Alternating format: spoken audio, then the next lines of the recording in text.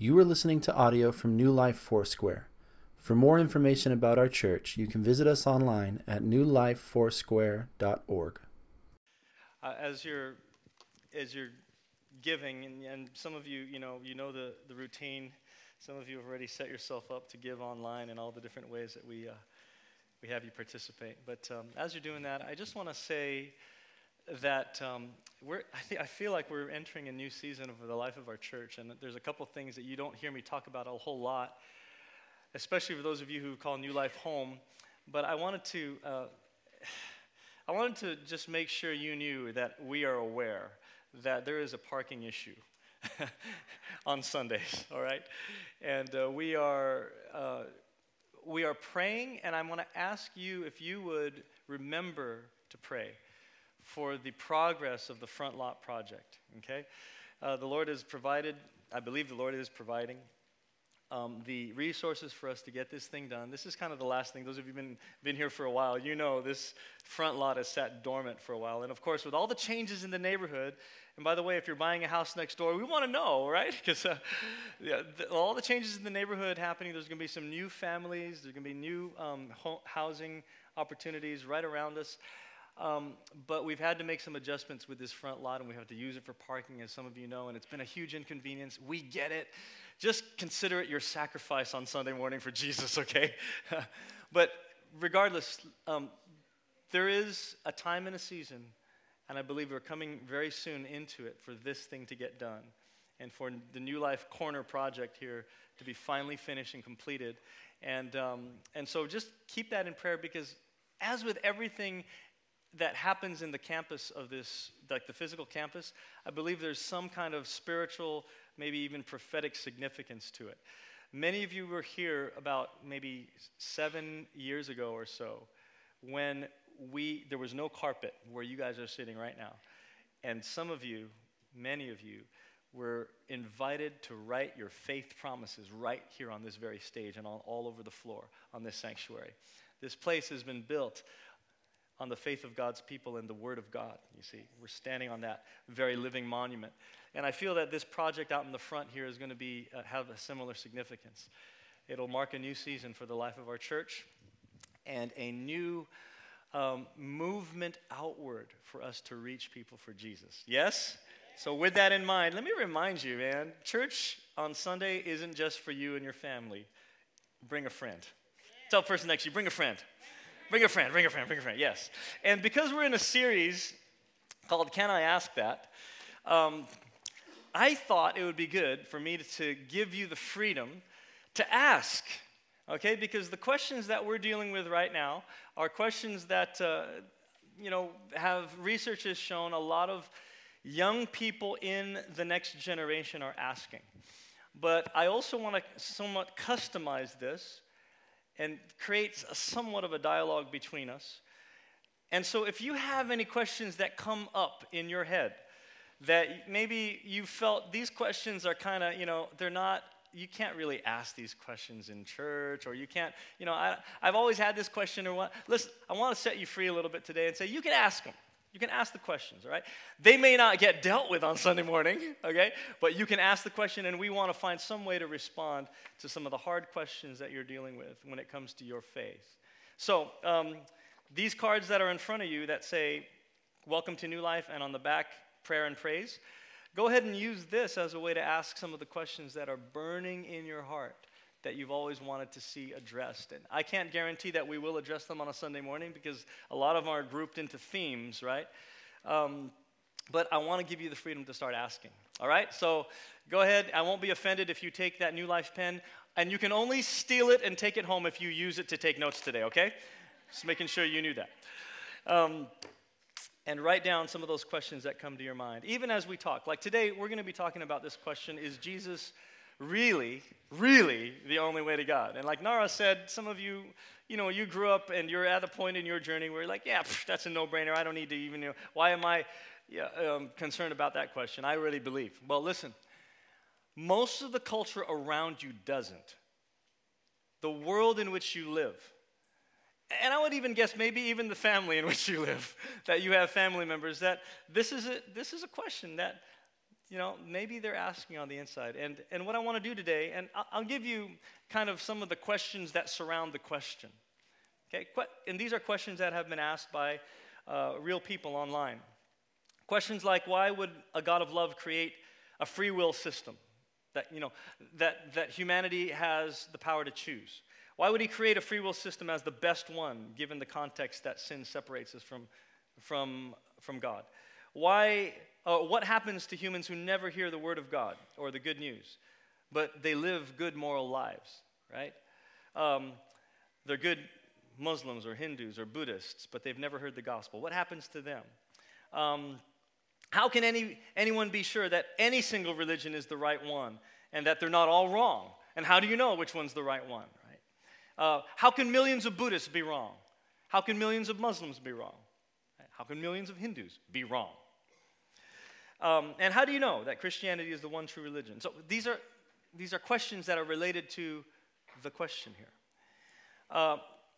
How can we rationalize that Christianity is the one true way to God when all of Asia, well, most of Asia, which comprises half the human population, has belief systems that are fundamentally opposite to ours? See?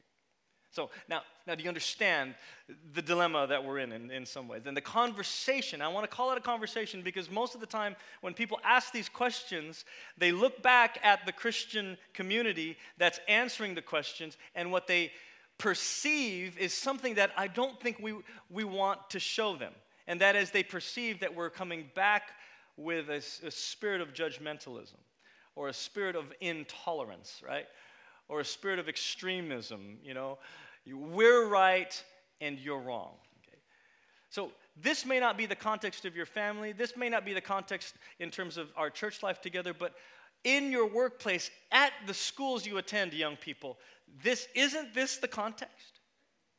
So the big question we're trying to answer here today when we talk about, is Jesus really, really the only way to God? As we dive into this conversation, there's really another question underneath this question, because of the way society around us has tended to think about how Christians answer this question. And let me unpack it this way. That when someone asks the question of, how could a loving God say that there's only one way to heaven and happiness? When they ask the question of, why do all those people in Asia what happens to all those people who've never heard about God? When most of the world is either Buddhist or Muslim or Hindu or whatnot, how can you Christians claim that you have the only way? You see, do you feel the question underneath the question? The question underneath the question is really, does God really care for the human race more than we all do? Does he really care for the condition of humanity more than we do? And so when people are confronted with the exclusive claims that Jesus makes to be the only way to God, and we're going to look at that in a second,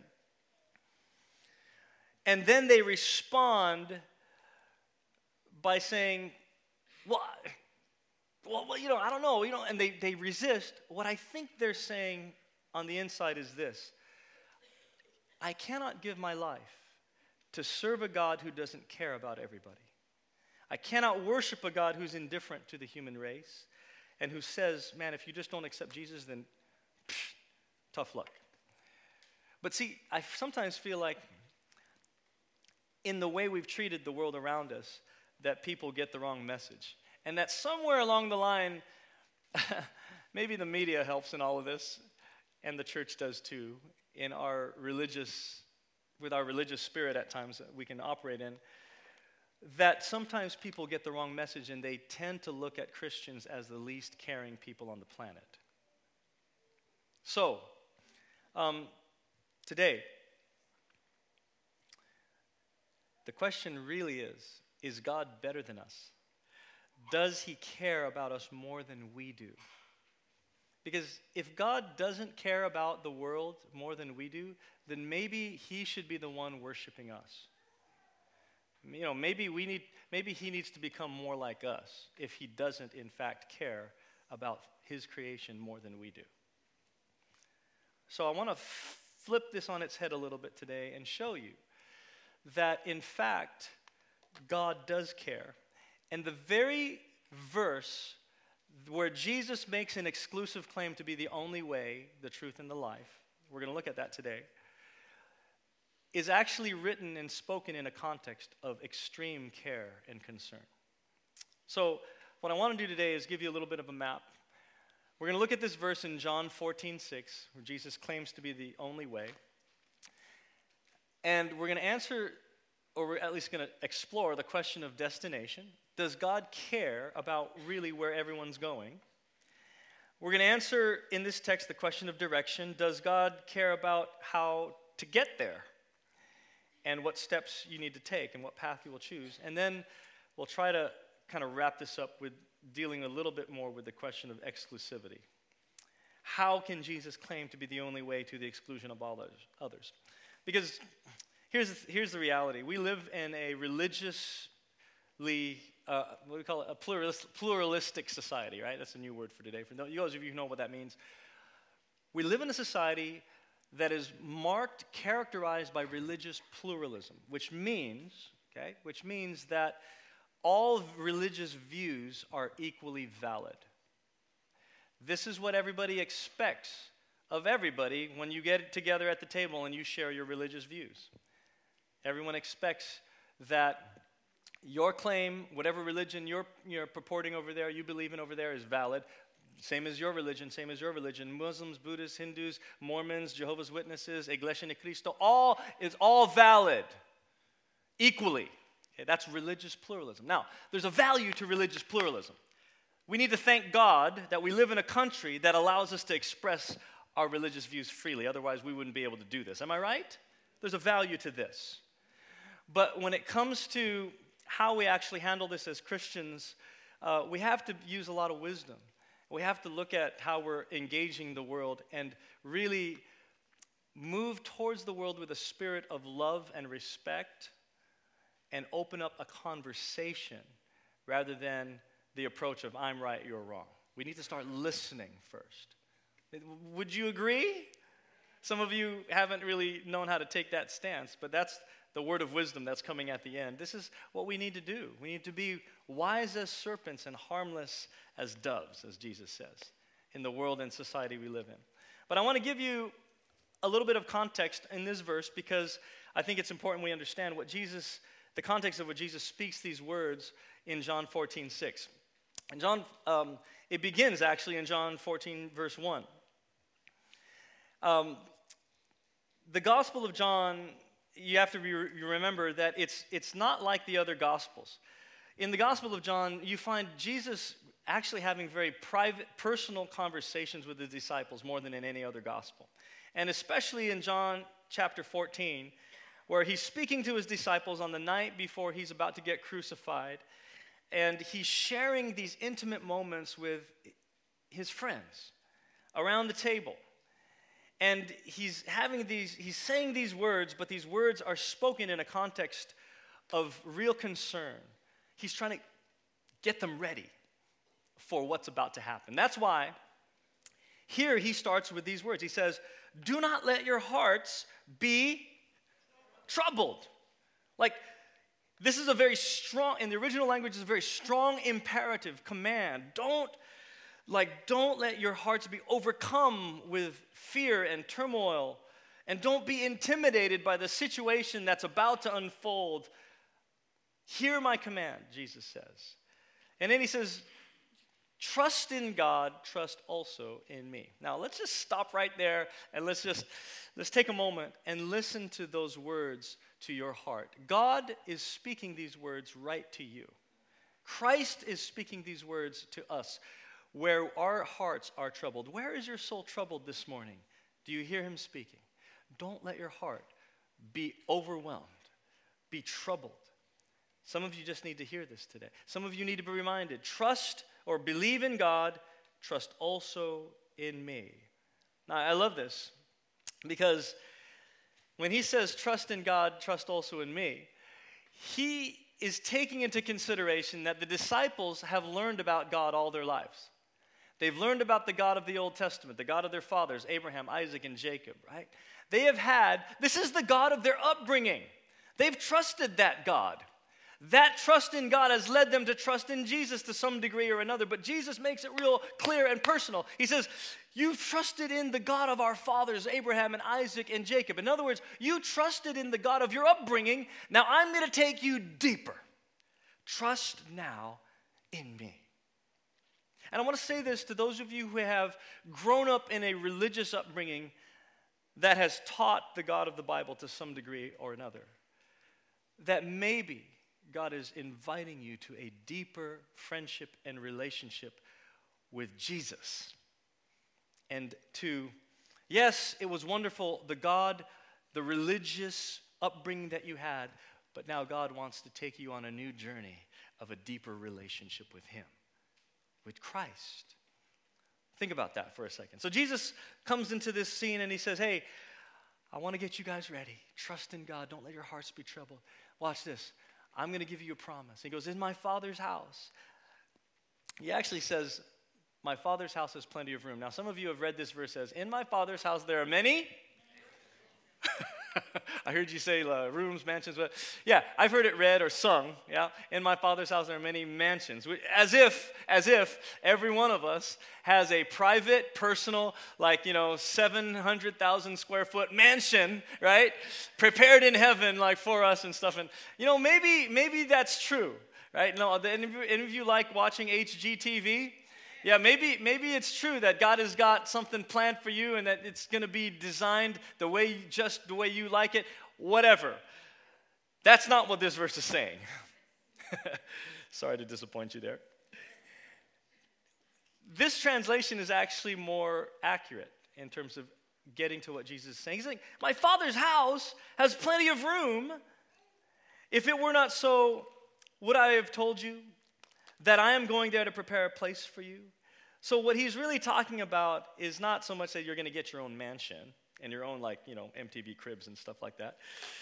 He's talking about there's space in the heart of the Father for you. And you, in that space of God's heart and God's presence, is the place you will feel like you most fully belong. You will feel like you finally and fully come home. And there's belonging in this space. So the focus isn't a physical dwelling place. The focus is at finally being at home with the Father. Finally being at home with the Father. By the way, I want to say to all of you who have lost a loved one in Christ over the past several years, they're finally and fully at home with the Heavenly Father. And you can take comfort in that fact. That's what Jesus is trying to do here, trying to comfort His disciples, get them ready. And so He goes, and if I go to prepare a place for you, I will come back and take you to be with me so that you also may be with me where I am. You know the place to where I am going. So notice the very personal nature of Jesus' words. I am going to personally prepare a place for you. And I'm going to personally get that ready. I'm going to personally come back for you and bring you to that place. I'm not going to have an angel do it. I'm not going to send a substitute teacher. Right? I'm not going to send, anyone. I'm going to personally do this for you, my people, for my followers. So, in this context of a personal promise from Jesus to ensure that when it's all said and done, when the seasons of trial and difficulty and struggle and confusion are past, that we, in fact, when the dust settles, will be with Him. This is the context of this passage. And so when Jesus says, you know the way that I'm going, doubting Thomas speaks up and he says, Lord, you know what?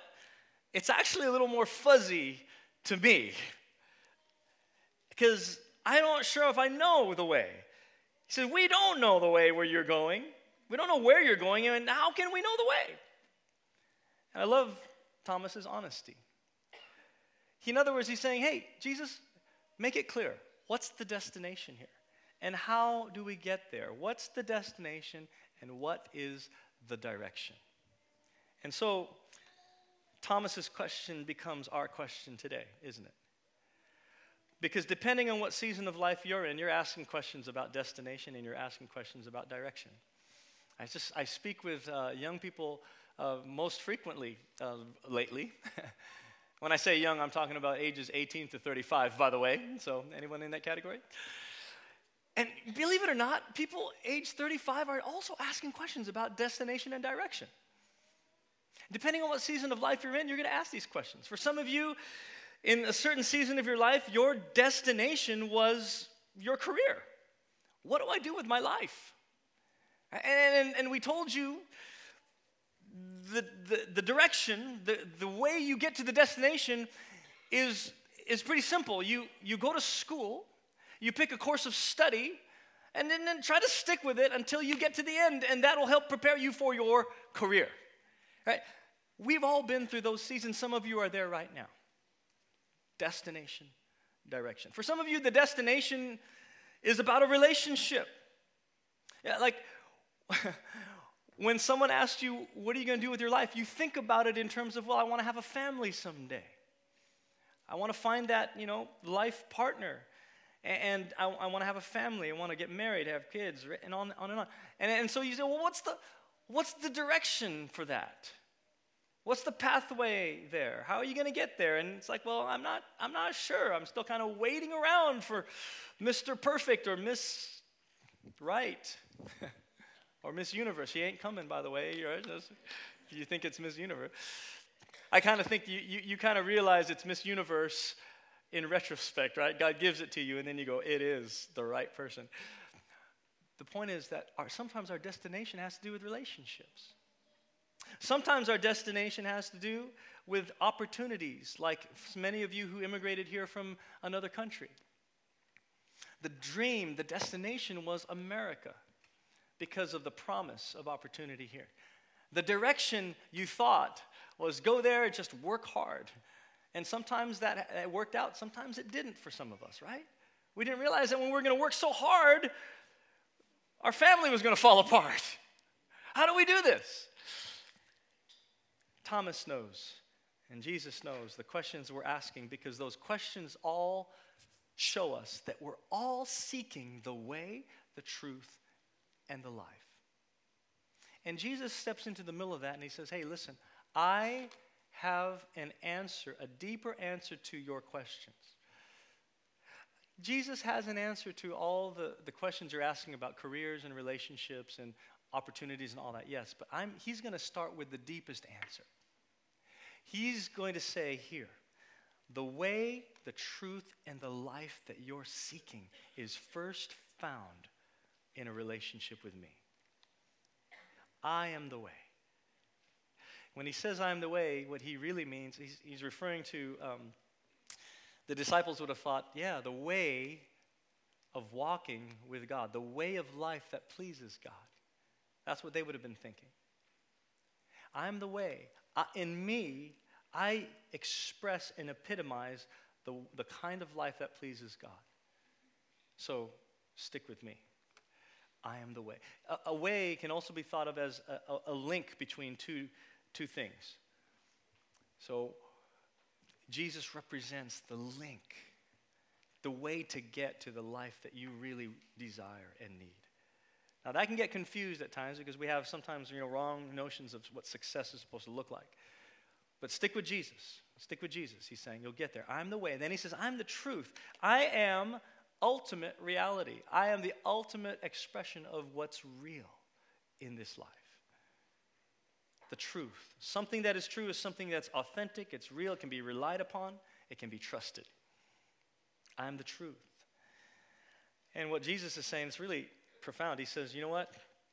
Everyone else who claims to be the real thing either they're an imposter, they're not the real thing, but you're looking at the real deal, Thomas. You're looking at the real deal, Edgar. You're looking at the real deal, Bing. I am the truth. And then he goes, I am also the life. I am the way, the truth, and the life. If death is defined as separation from God, then life can be defined as communion with God. And in Jesus we see expressed in his life that he is living in perfect communion with God the Father. And he says, I can offer, you can participate in this same relationship that I have with the Father. And that life is described as abundant, overflowing, and ongoing. Amen? Some of you look at your life and you can look back and say, you know what? I'm not really living, I'm just existing. God doesn't just want you to exist. He wants you to come fully alive. And the way you start with that is you come to Christ. It's not by applying techniques and tips and, steps and formulas.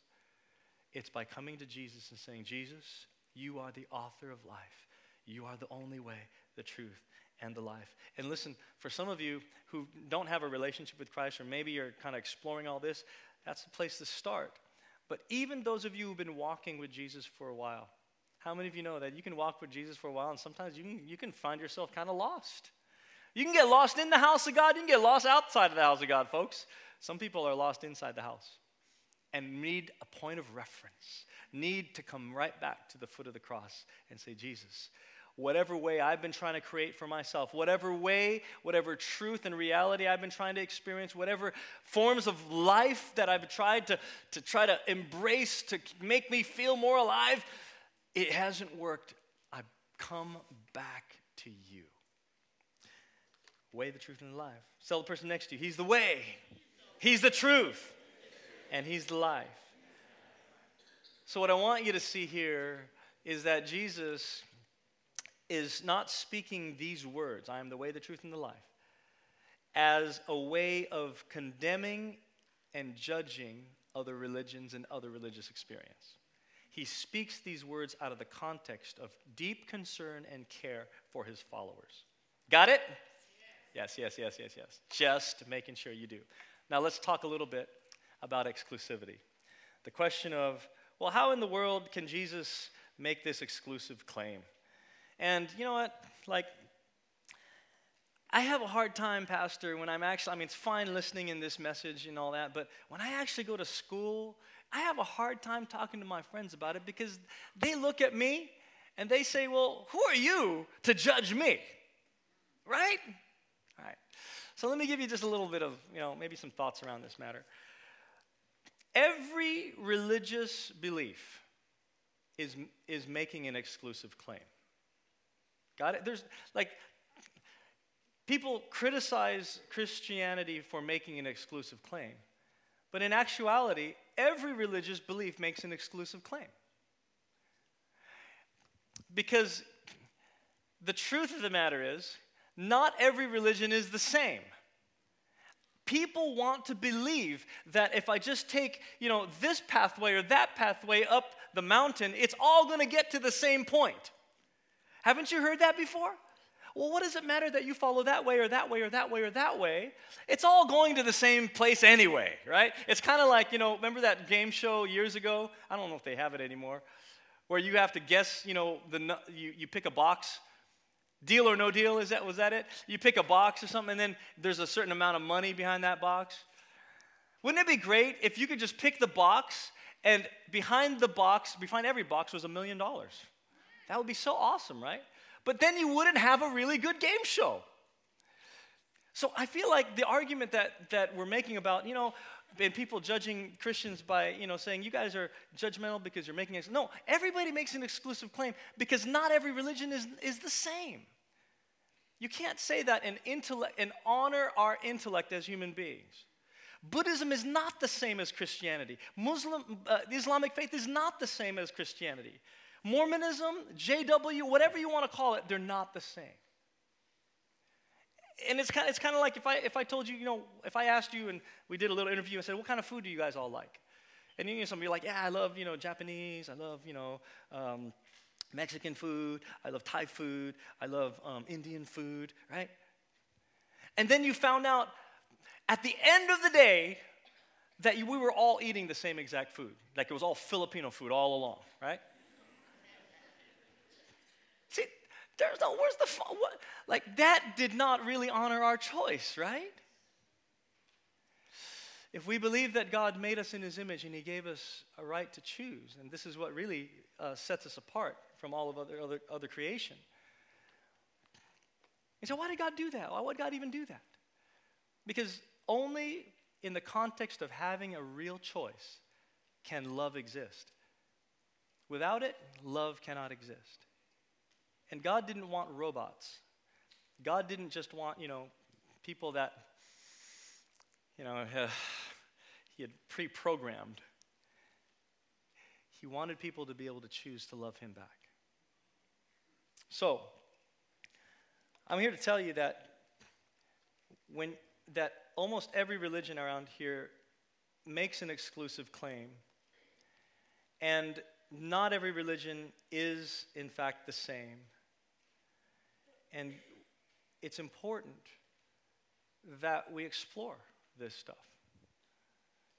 It's important that we ask the questions about why then is Christianity, okay, listen, in the context of all the other religions in the world and faith persuasions, why is this one more adequate than all the others?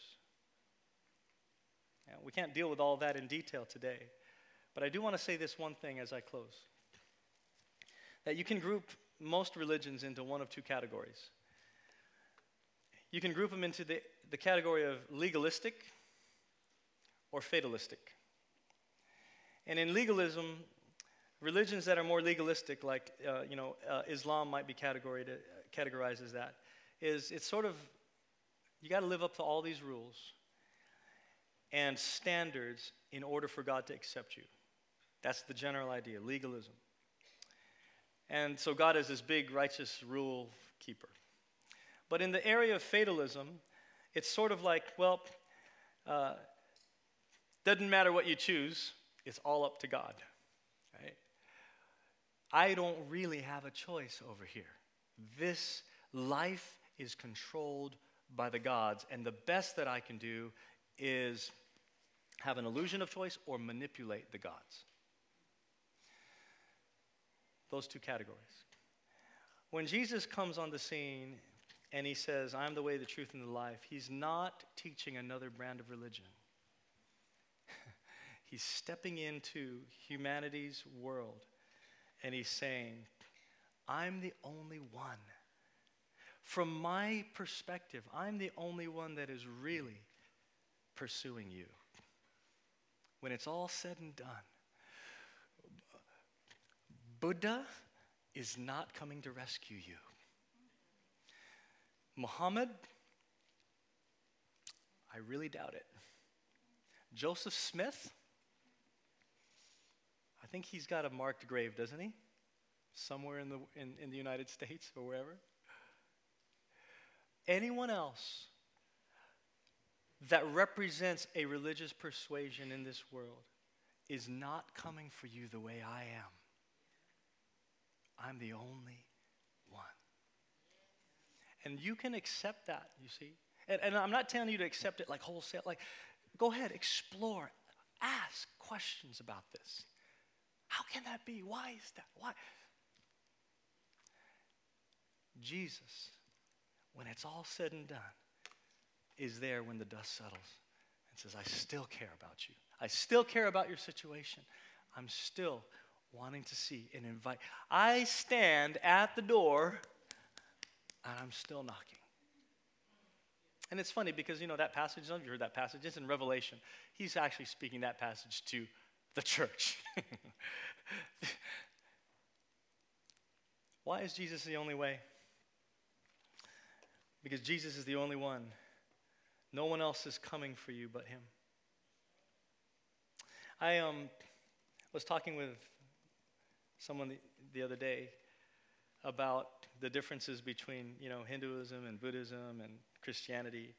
And I want to give you a practical word of wisdom as I end this today. That I want to encourage you to get into conversations about this.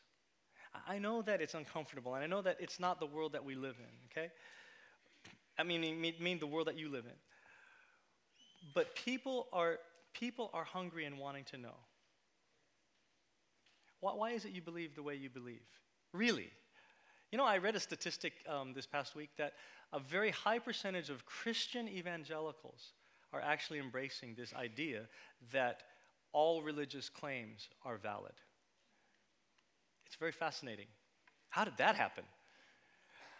I'm here to tell you that there is a way for you to be in a conversational relationship with someone where you're not criticizing, you're not judging, you're not condemning, you're not being intolerant, and to still hold the line and say, the Christian claim, Jesus' claim is valid like no other claim.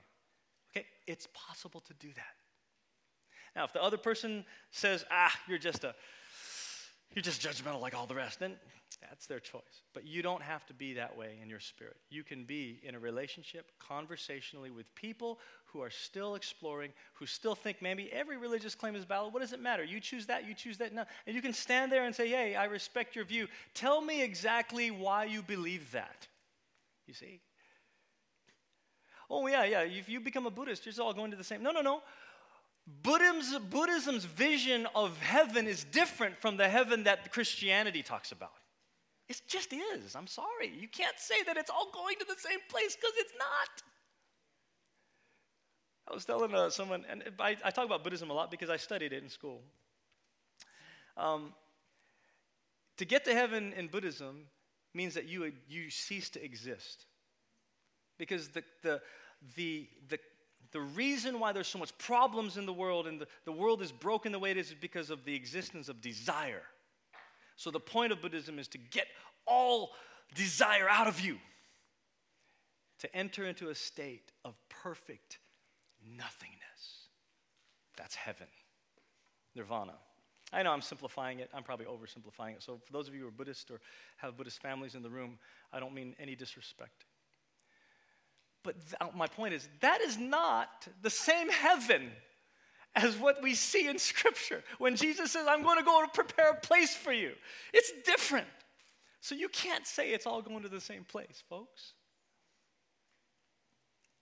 Tell the person next to you, Jesus is the only way. I hope you believe it more today.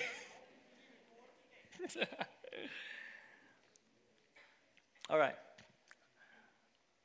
I'm actually done, but I want to read you this quote from a professor, Dennis Hollinger.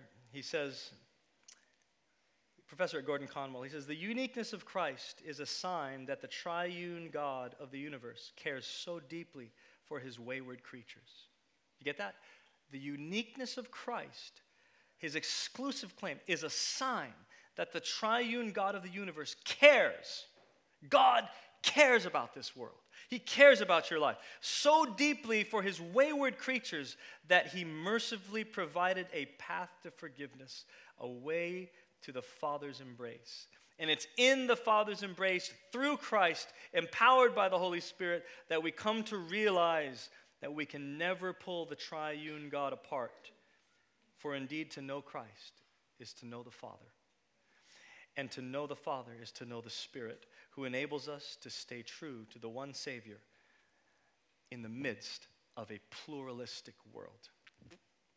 I hope I spoke to some of the issues that some of you might face and the questions that some of you might have today about how do I stay true to the exclusive claims of Jesus in a world that's saying, no, it's all the same. Because it's not. And if you have more questions about this, write them down. And let's have a conversation. I want to end this by asking you today. This verse in John 14:6, Jesus is talking to his disciples and he's getting them ready for a season of deep chaos that they're about to experience. He knows that their hearts are going to be troubled.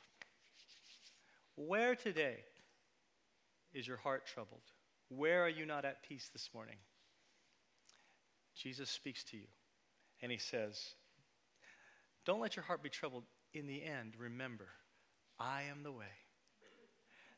I hate to say this. It's like, every answer that we have for every question is Jesus. But in the end, folks, he's the only one coming for all of us. Close your eyes, bow your heads, and let's pray. Lord, I know this has been more of a talk than preaching a message today. But I pray that in the conversation that I would have modeled a way for us as believers to live in a pluralistic society, To live in a world that, that treats almost every claim as valid. To live in that world and to shine the light of your love towards people, but yet at the same time remain true to our convictions. And to know that those convictions, they're more adequate than any other view. We can live in a pluralistic world and shine the light of your goodness and your glory in a loving way.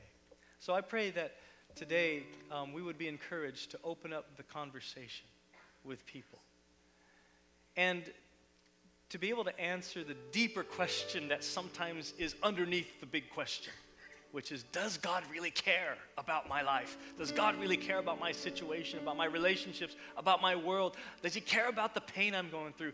And to be able to be a people called the church in those moments and say, yes, let me show you. So Lord, for every person in this room whose heart is troubled, may they find comfort today in your promise that you are personally coming for them. And you are personally, Lord, preparing the way for them if we will continue to place our trust in you. And as a church, we do just that today. I thank you for your exclusive claim to be the only way. We embrace it afresh today, knowing that there are still some unanswered questions. There are still probably some conversations and clarifications that need to happen around this question. But when it's all said and done, Jesus, may you reveal yourself to us as the only true source of life, as the ultimate reality, the truth, and as the only way to the Father. I pray this in the name of Jesus, in your name, Jesus. And everyone said?